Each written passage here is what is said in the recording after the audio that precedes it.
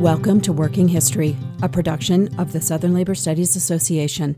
Become a member online at www.southernlaborstudies.org. I'm series host Beth English, and today I'm speaking with Brian Simon, professor of history at Temple University. He is the author of Everything But the Coffee, Learning About America from Starbucks, and most recently, of The Hamlet Fire, a story of cheap food, cheap government, and cheap lives, published by the New Press. Brian Simon, welcome to Working History. Good to be here. Your book, The Hamlet Fire, looks at a 1991 fire that swept through the Imperial Food Products chicken processing plant in Hamlet, North Carolina, to spin out a bigger story about the consequences of quote-unquote cheap. To start us off, can you walk us through what happened on the day of the fire? Yeah, it was the day after Labor Day on 1991, a Tuesday, and one of the machines wasn't working very well, and there was a conveyor belt that was down, and the maintenance men got there early that morning and replaced a hose on the hydraulic line, and they replaced it with the wrong part, in part because the owners, Emmett and Brad Rowe, had refused to buy exactly the right parts. And when they attached that part, it pretty quickly it came undone and began to spew hydraulic fluid all over the place, including under unguarded burners that were heating a frying vat to 375 degrees. And quickly the flames and the oil vaporized and an explosion happened, cutting off the plant. So the people in the front of the plant were able to actually pretty easily get out through the front door. But the people in the back of the plant, many of the processing workers, ran to the back and found that the doors were largely locked.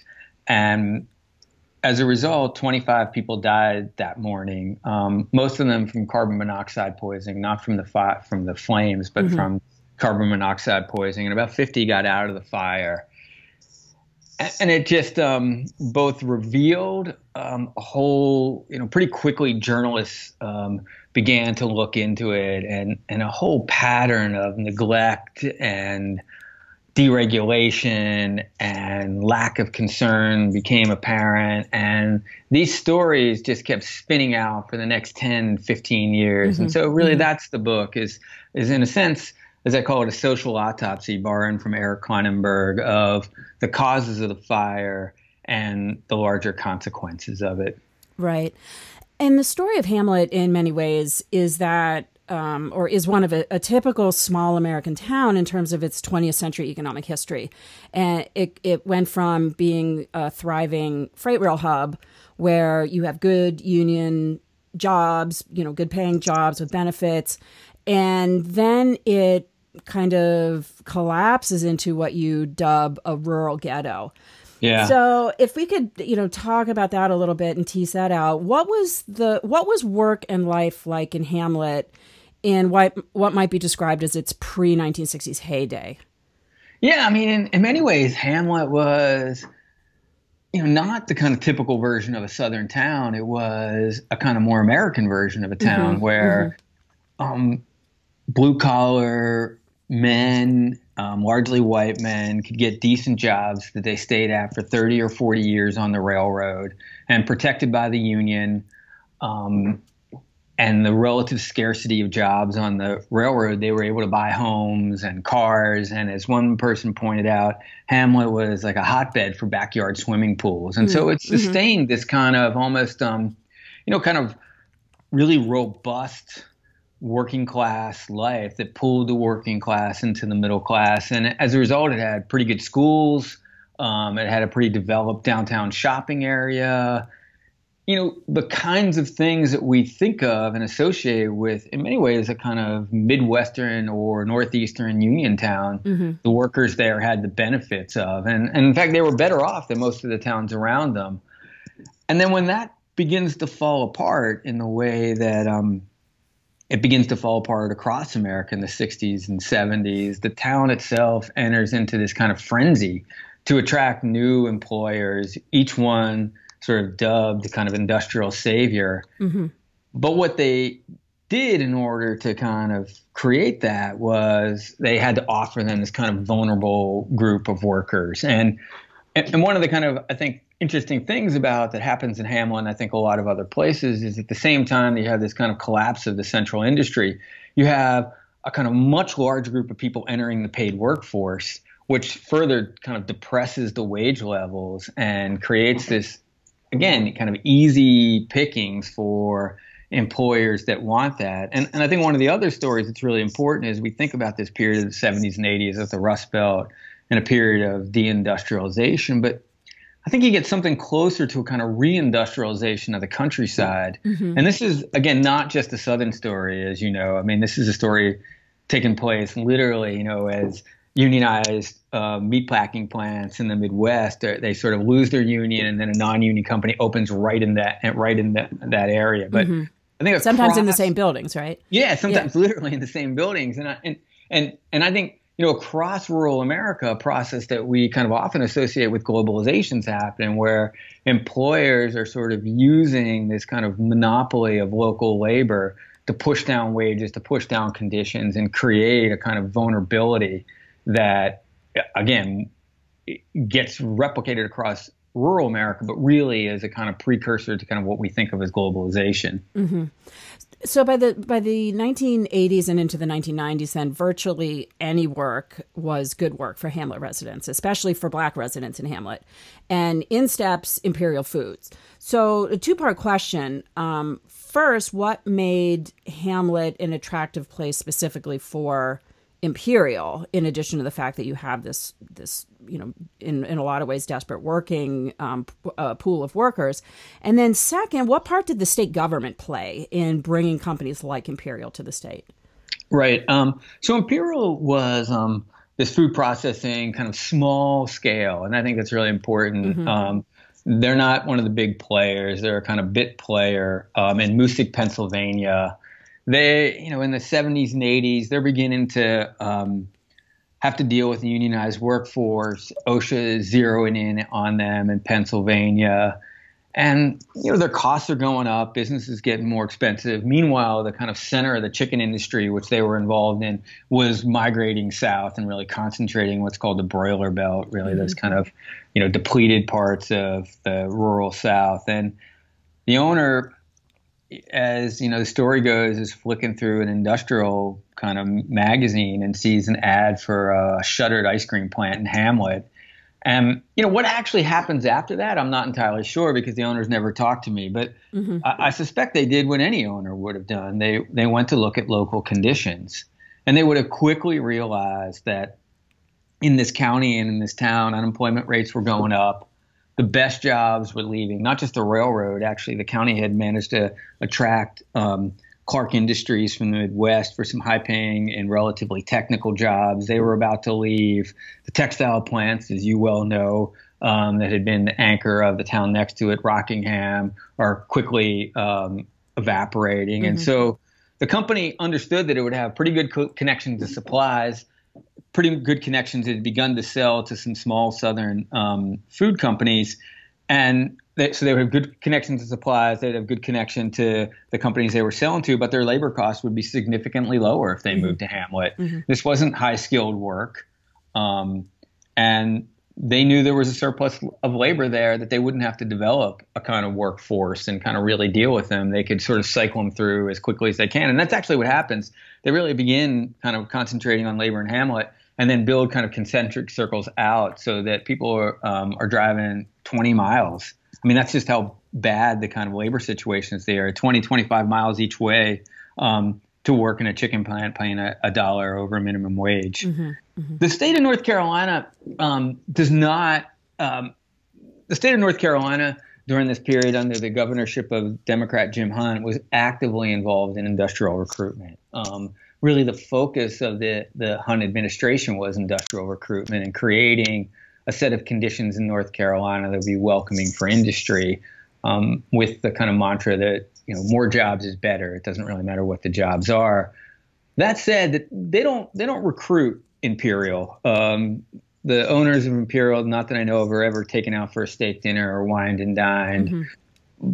But they know what's going on. The brochure for the county essentially articulates that there'll be limited regulation, that there's a pliable and tractable labor source, and plenty of them.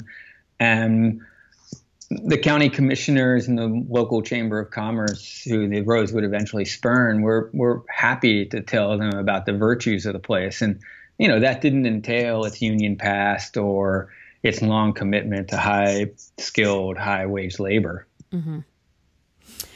The story of Hamlet then is, part cheap labor, but it's also part cheap food, as you discuss in the book. Right. And so let's talk a little bit about, how the story of Hamlet and Imperial Foods is intimately tied to the industrialization of the process of raising poultry.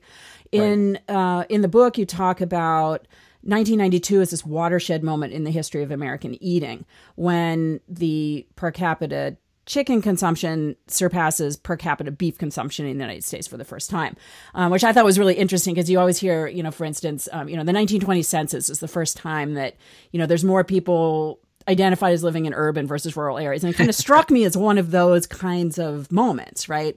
So one of the main reasons for this shift, as you point out, was simple economics, right? Chicken had become incredibly cheap, an incredibly cheap source of protein. So can you talk a little bit about how chicken became so cheap?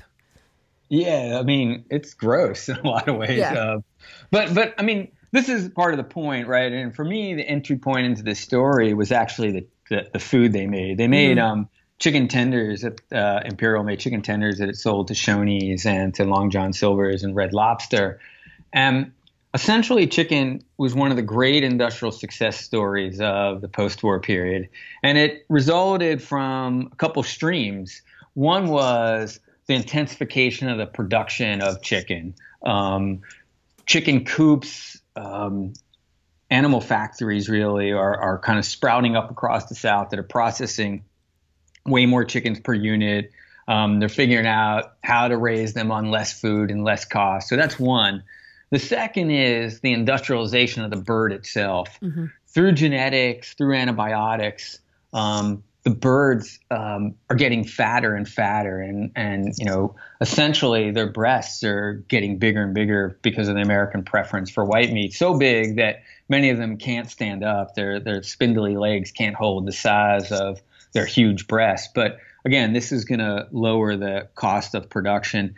And then lastly, there's a kind of tremendous consolidation of the industry during this period. And this is really the emergence of Tyson, Purdue, and Goldcrest is like these just massive companies that essentially are both horizontally and vertically integrated. Mm-hmm. And all of those together leads to a tremendous reduction in the kind of cost of the price of chicken, so that chicken, which actually was kind of rare in the 1920s, it cost as much as lobster, costs a fraction of what beef costs.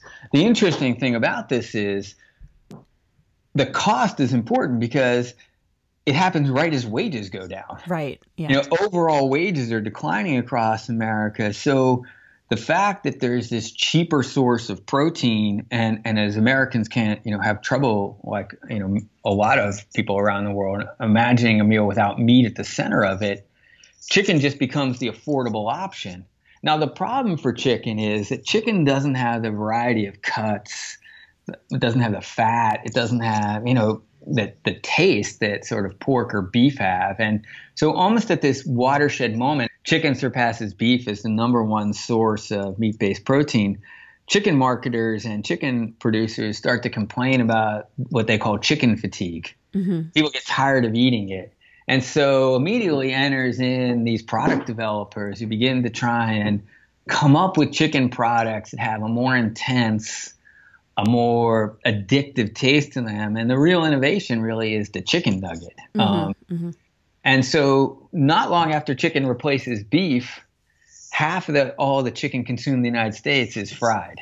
Okay. And so where chicken had, part of the other part of chicken's story, I omitted and I shouldn't have, is there's a little bit of a health concern here. This is the period when there's kind of widely publicized concerns with red meat. I don't think that is as important as the price, but people are able to see their chicken choices as a healthier choice. But quickly, chicken itself becomes a really dangerous food and part of the larger problem of the paradox of plenty, where people are getting too much of the wrong kind of calories, particularly the poor, who have to rely on cheap foodstuffs, and those cheap foodstuffs, particularly the chicken-based ones themselves, are unhealthy by the time that the fire breaks out.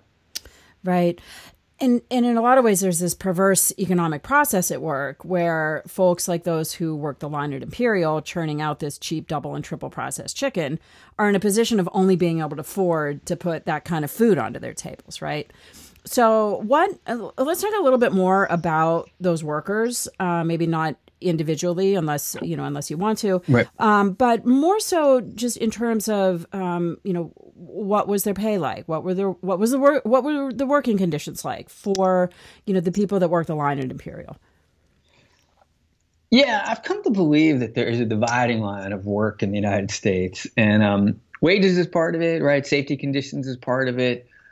But I kind of think that the right to go to the bathroom when you want to is the kind of dividing line in contemporary work. Right. And Imperial was the kind of place where people did not control their own time when they were in the plant and literally, had to ask to go to the bathroom.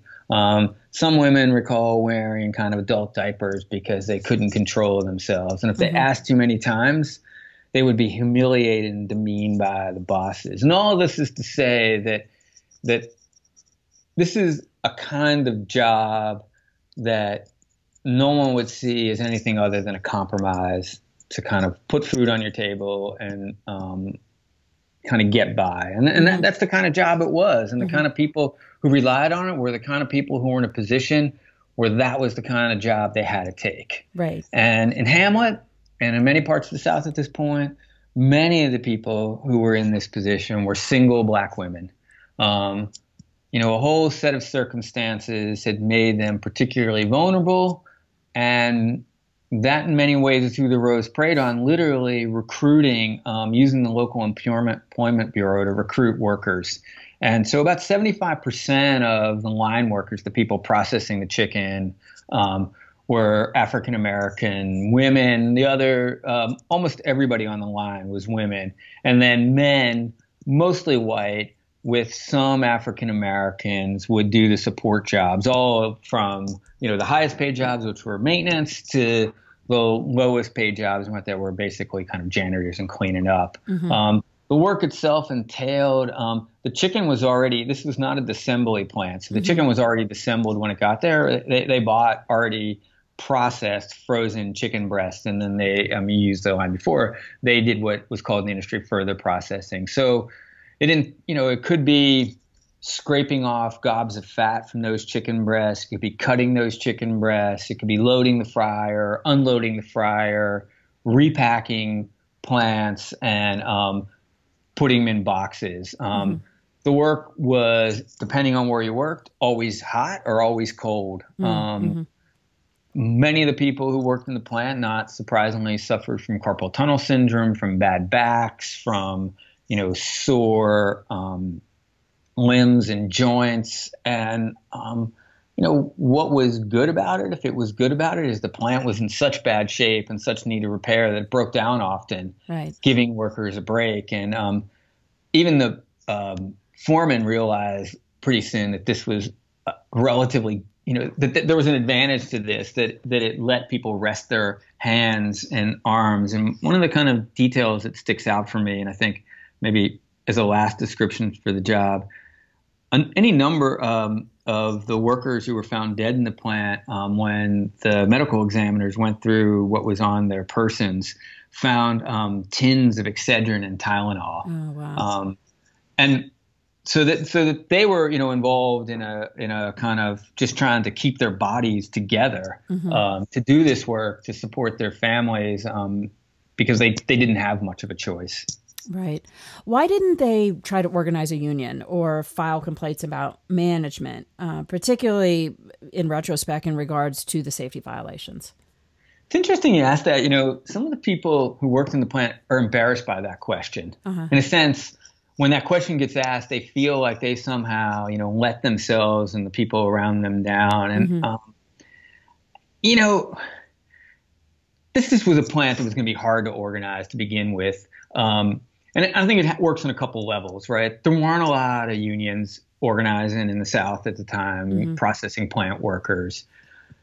like a lot of industries that rely on low skill and relatively easy to replace workers in a competitive industry, that was a hard industry to organize. But, they never really saw an organizer. Mm-hmm. That was the first thing. The second thing was, it's not like the people who worked there didn't know that they were working in unsafe conditions and didn't know that their bosses didn't respect their labor. But they were also afraid, and they often disciplined each other against complaining because they were afraid that the plant would leave. Mm-hmm. And so, the owners sought a certain kind of silence, a certain kind of distance from regulation. The workers themselves were not particularly eager to complain for fear of losing the plant. I think third was, there was a kind of interesting, I think there's a larger sense that the government didn't work for them. Mm-hmm. And that they had very little faith in government as a solution. It didn't seem to be working very well for them. Mm-hmm. And then the evidence most immediately in front of them was at best ambivalent evidence. And that is that the USDA came into the plant all the time to inspect the meat, but they overlooked the working conditions. Right. And a couple of workers reported, remember going up to the USDA people and say, look, it's too hot in here. The doors are locked. And the USDA people said, well, hey, that's not my job. Right. So the most immediate source of authority to them kind of didn't seem like a source of authority that was on their side. And I'll add one last, just kind of anecdotal thing. Apparently there was an OSHA phone number in the plant, but it was covered up by something else. Okay. So, and this from reading the book, but this is one of the kind of key details. It wasn't like OSHA was going to arrive there anyways. Right. Yeah. Can you talk a little bit about that? Where was OSHA, right? There was such an absence of regulation and oversight. What was going on in that regard that no inspectors would show up at the plant and no one would expect them to ever to? Yeah. So OSHA, when the initial law in a kind of classic Nixon era agreement puts in place what seems like a really kind of fundamental change in workplace safety legislation, allows for the states to form their own OSHA programs. In the case of North Carolina, they jumped at that opportunity to essentially kind of form a less stringent OSHA program. And by the time of the fire, they had 30%. 40% of the number of inspectors at the number of factories in the state mandated. And that meant at that existing rate, it would have taken them 70 years to inspect every plant in the state. Yeah. So OSHA was not a formidable kind of regulatory agent. And in fact, because everyone pretty much knew OSHA wasn't going to come, in the Rose case, kind of investing in safety would have been giving your competitors an advantage. And they were involved in a just race to the bottom with the company, these small companies they were competing against. And so they had their own financial problems, but essentially they just let the equipment kind of go to waste because they kind of knew they were never going to get inspected. And I don't think that they're really worried about OSHA when they locked the doors. And in fact, they locked the doors in an agreement with the USDA to keep the flies out. Right. So yeah, I don't think OSHA at that point was an effective deterrent, and it was one of these things that the law itself was always flawed, and the expectation that worker safety was going to be sort of, fall under its umbrella was a kind of false faith that unions kept trying to hold the federal government to, but there was never enough support for an aggressive enough inspectorate and to, encourage these competitive industries to really abide by the law. One last OSHA story, and this is probably indicative of it. At one point, a Hamlet worker does write to OSHA, and OSHA writes back to the plant. It was about over maggots and other kind of, stuff in the plant and the conditions of the bathrooms. They essentially write back to the plant and say, oh, someone said that the conditions are poor. And the superintendent writes back a snarky letter and says, well, you're wrong. And that was the end. Oh, okay. And so just added to that, just to sort of add to this kind of like levels of kind of neglect, when Imperial moved, somehow the fact that it had numerous violations on it through the federally sponsored OSHA in Pennsylvania never traveled with the company to North Carolina. So it wasn't like Pennsylvania or the federal OSHA told the North Carolina Department of Labor, look, you have a repeat offender in your midst now. Right. So what was the aftermath of the fire? It seems, that all of these violations sort of, it was a perfect storm on that, on that day that the fire happened. So what's the aftermath? Was anyone held accountable? What happens to the community and particularly the survivors? Right. It seems like there was, you have this traumatic event, but the ripple effects of it just go on and on and on and on and on. Yeah. That certainly is the way I portray at the end of the book. And to me, some of the most moving stories and the most painful were the ones at the end of the story. Mm-hmm. So there's a couple outcomes. One, there's a flurry of outrage. There's some amazing journalism about the fire. The Raleigh News and Observer and the Charlotte Observer just send great reporters who write great stuff about the story. And that creates a kind of outrage in the state of North Carolina. There's the labor commissioners ousted from office. When the legislature reconvenes the next spring, kind of slew of reforms are passed that suggest some kind of changes. But that's the first point: is these changes happen in laws and some measures happen. There's not the dramatic change of conversation, and not the dramatic sort of rethinking of the role of the state and of the social contract that you see happening, for instance, after the Triangle Factory in 1911 in New York. Mm-hmm. So that within a couple of years, many politicians in the state on both sides of the aisle recommending more industry. One lawmaker, in fact, in the state begins a campaign against OSHA and attacking its so-called Gestapo tactics. So that kind of fundamental reordering of priorities doesn't happen. In Hamlet itself, literally on the day of the fire, lawyers descend on the town. And at one point, there's so many lawyers wandering the halls of the hospital trying to sign up the families of victims and the families of survivors that the police have to come and keep them out of the building. And this leads to a whole set of legal issues in the aftermath.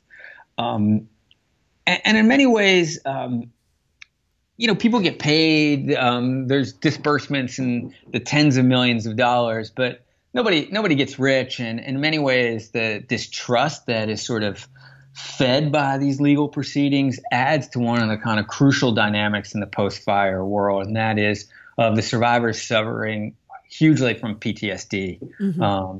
Their kind of emotional trauma that they feel physically doesn't end for many of them to this day. And one of the real symbols of that is that the plant, which is located in really in the heart of, or at least one of the black neighborhoods in Hamlet, a town pretty much still divided racially in 1991, remains up until 10, 11 years after the fire because nobody's willing to pay to take it down. Yet again, the echoes of cheap. And so the victims of the fire are kind of daily sort of traumatized by the fire that they can't shake.